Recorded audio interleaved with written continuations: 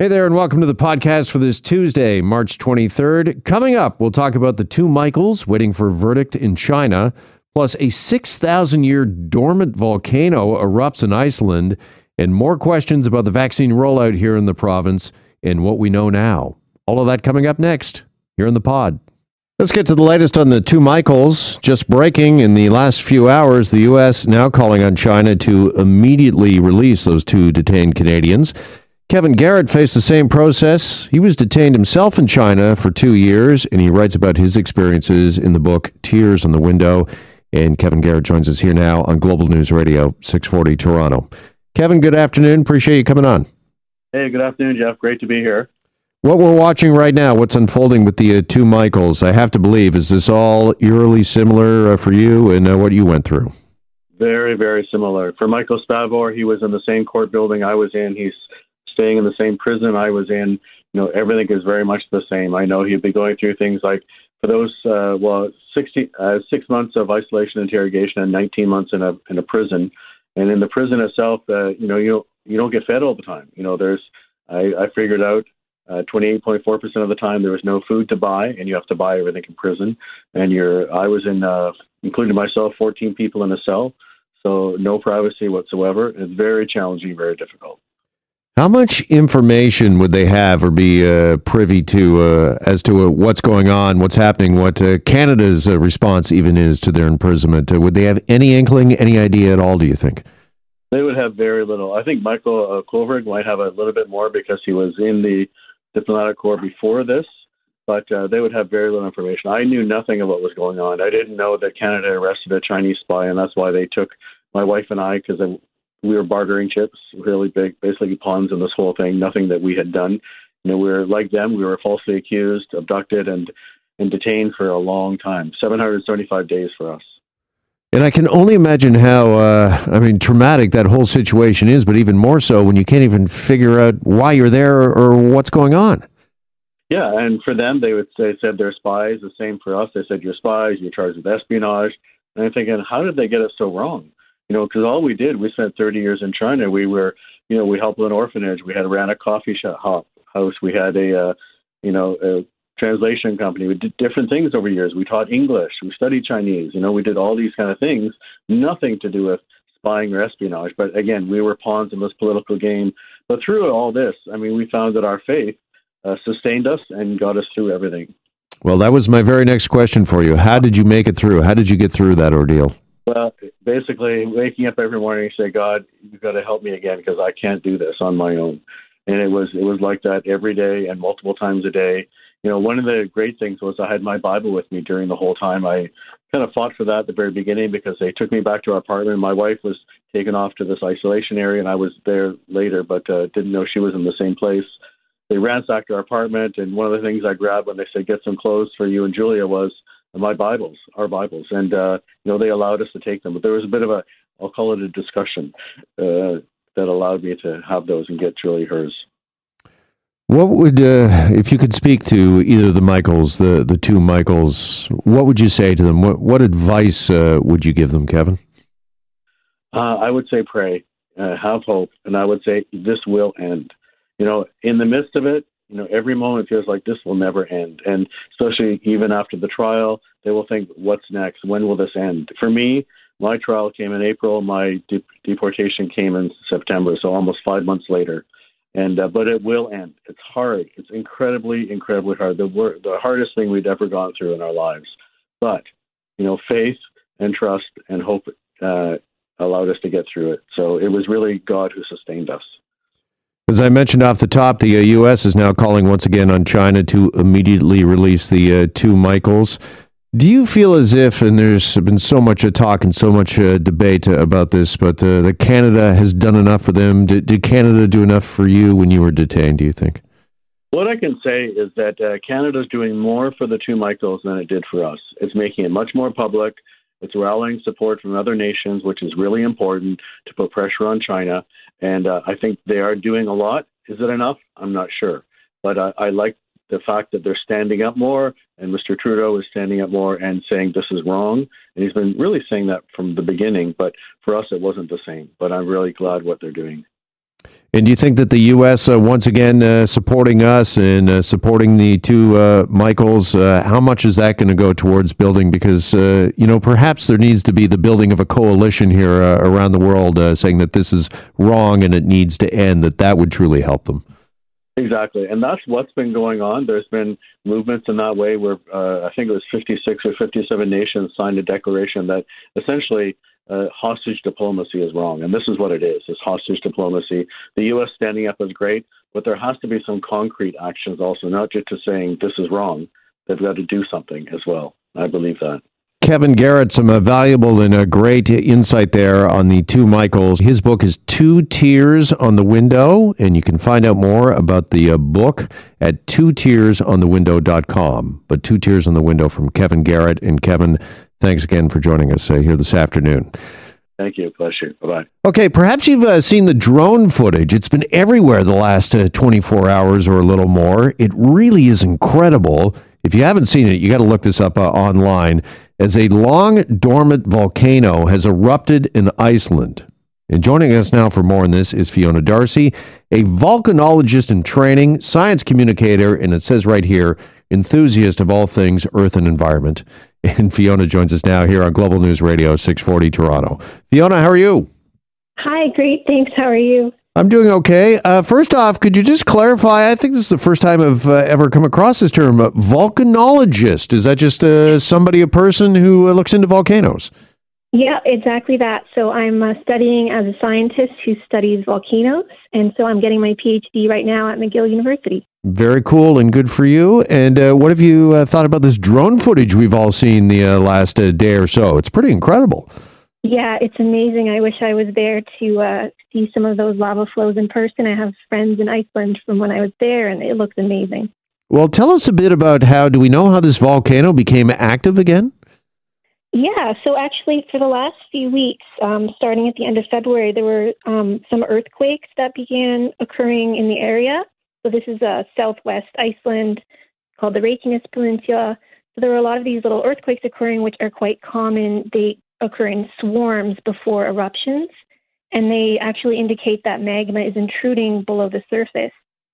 So it wasn't unprecedented that this would begin, but it wasn't until Friday that the fissure actually opened up and had some lava flows for us to visualize. All right, so I'm just trying to picture this in my own mind. So there's some tremors, a bit of an earthquake, and obviously the earth has shifted, and that got things kind of the storm brewing once again, if you will, beneath this volcano. Yeah, we definitely had indication that there was some magma still within the earth, but still moving up, getting closer to this one area. So the Iceland Meteorological Office, who monitors these things, had some good indications that at some point we would see some lava poking up. Yeah, and tell us about this lava, because it's incredible, again, watching this drone footage, and it just kind of slinking its way down the terrain and the mountainside there. Do we have any idea just how hot that lava is?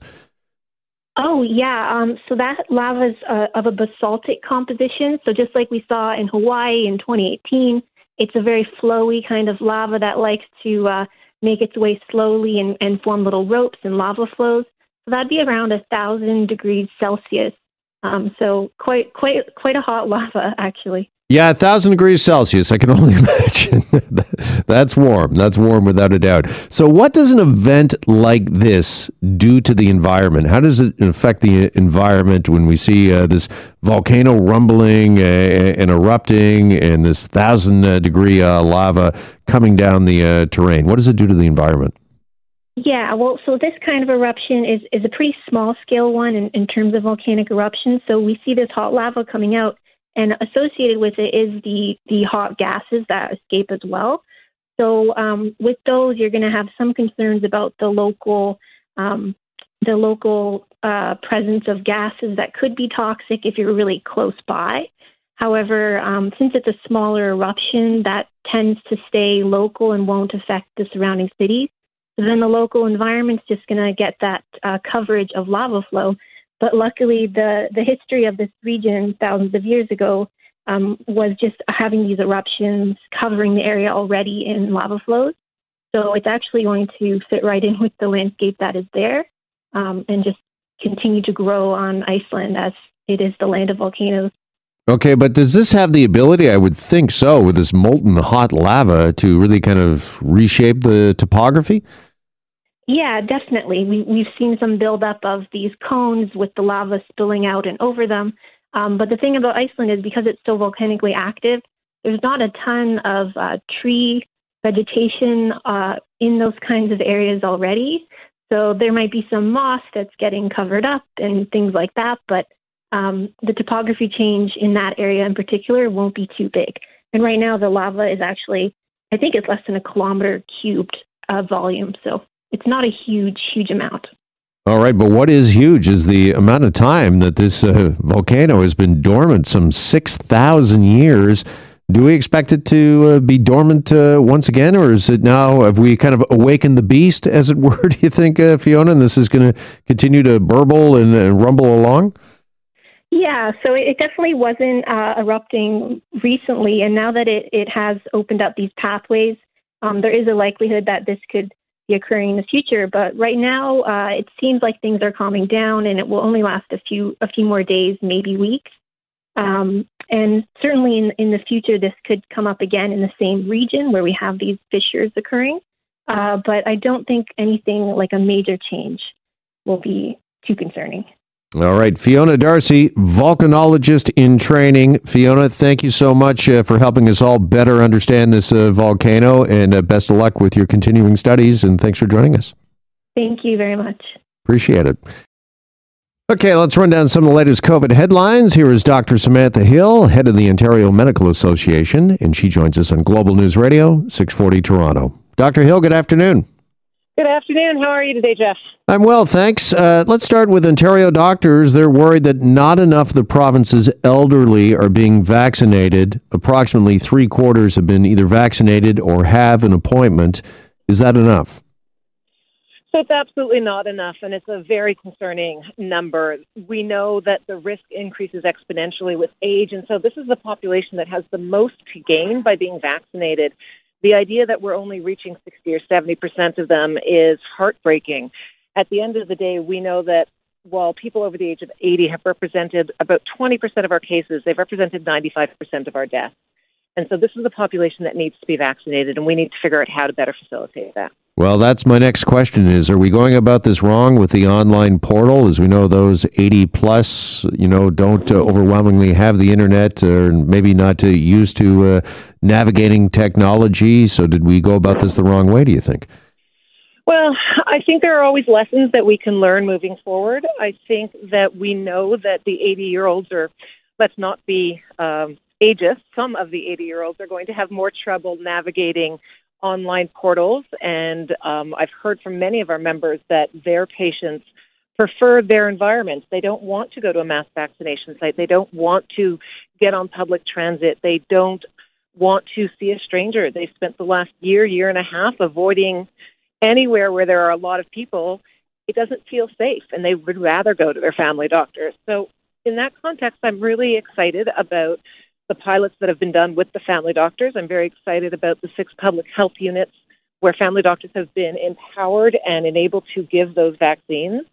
And I am certainly looking forward to working with the government further to ensure that we get more doses of all of the vaccines feasible into family doctors' offices so that those who can administer them to their patients. Yeah, is that really key? Do we need to ramp that up? Getting family physicians more involved will certainly help get the vaccination into more arms, and in particular into more of the elderly. I think it is key. I think what we see when we talk about family doctors, and we know that family doctors and public health units gave out over 70% of this year's flu vaccines, what we see is leveraging of relationships. People trust their family doctors, particularly our elderly who have, in general, been with their family doctor for a while. Their family doctor knows them. They feel safe in that environment. They feel comfortable in that environment. And so we really do need to lean on that infrastructure, lean on those relationships, and allow people to have access to those vaccines in a space that is comfortable and where they feel confident. All right, let's go from the upper demographic to the lower demographic and younger people. Just before we welcomed you on the air, we were talking to a Toronto ER doctor who made public some x-rays yesterday. You likely saw this in the news. Just how hard COVID this time around in the third wave is hitting the younger demographic, a younger population. What would your message be to them, Dr. Hill?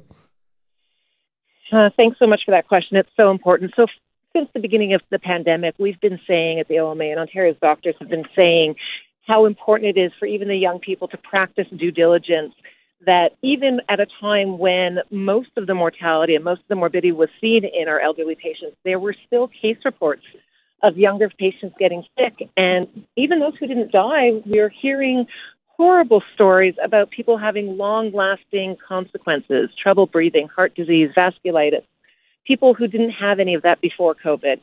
With the variants of concern, we are seeing a definite shift in the demographics. And we are seeing that the variants are more contagious and possibly even more virulent or more dangerous once you catch them. And so I'm hearing from members exactly what that physician put out yesterday, that they are seeing younger patients. They're seeing 20-year-olds, 30-year-olds, 40-year-olds who are previously healthy coming in with very bad COVID. They're having trouble breathing and they need to be put on a ventilator, and they are probably more likely to survive than the 80-year-olds in the same situation, but you don't walk away from that without long-term consequences. All right. Well, sobering message, certainly for our younger people listening.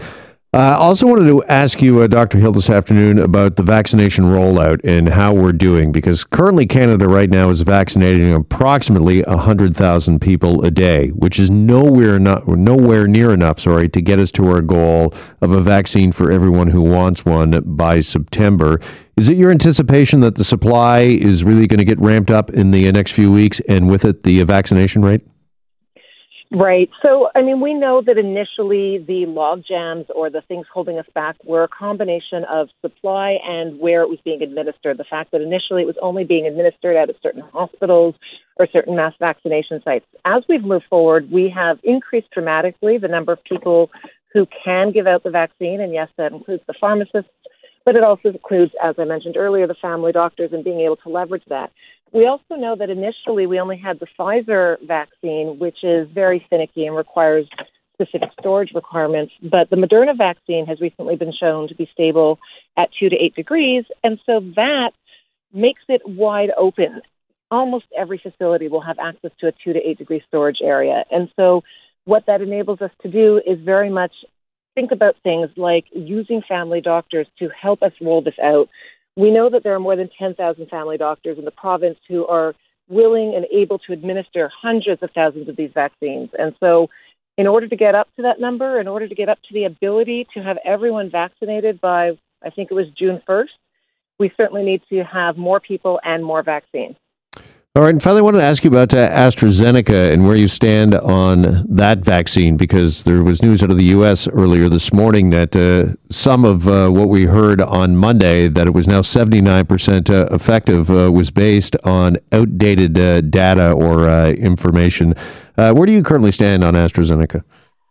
So the first and most important thing is how unfortunate this is, because there was already vaccine hesitancy, and having more concerns, particularly about AstraZeneca, which has really been through the ringer already, it only increases that vaccine hesitancy, and it decreases people's confidence in going out to get their vaccine, which is the last thing we need.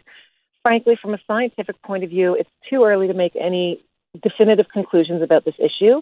We know that there are experts looking at it, and I expect that they will respond in due course with a lot to say at the time. But in the meantime, what we do know is that we have no indication that the vaccine does not work, and whatever signals may be present for consequences or adverse events are certainly less than the consequences of COVID. So I know it's not the most reassuring statement, but I do still tell everyone to take the first vaccine that's available to them. The more of us that are vaccinated, the less mutations will occur, the less variants of concern will occur, and the faster we all get back to something that looks like a normal life. All right. Dr. Samantha Hill, head of the Ontario Medical Association. Always appreciate the time. Thanks so much for joining us. Thank you. Stay safe. You as well.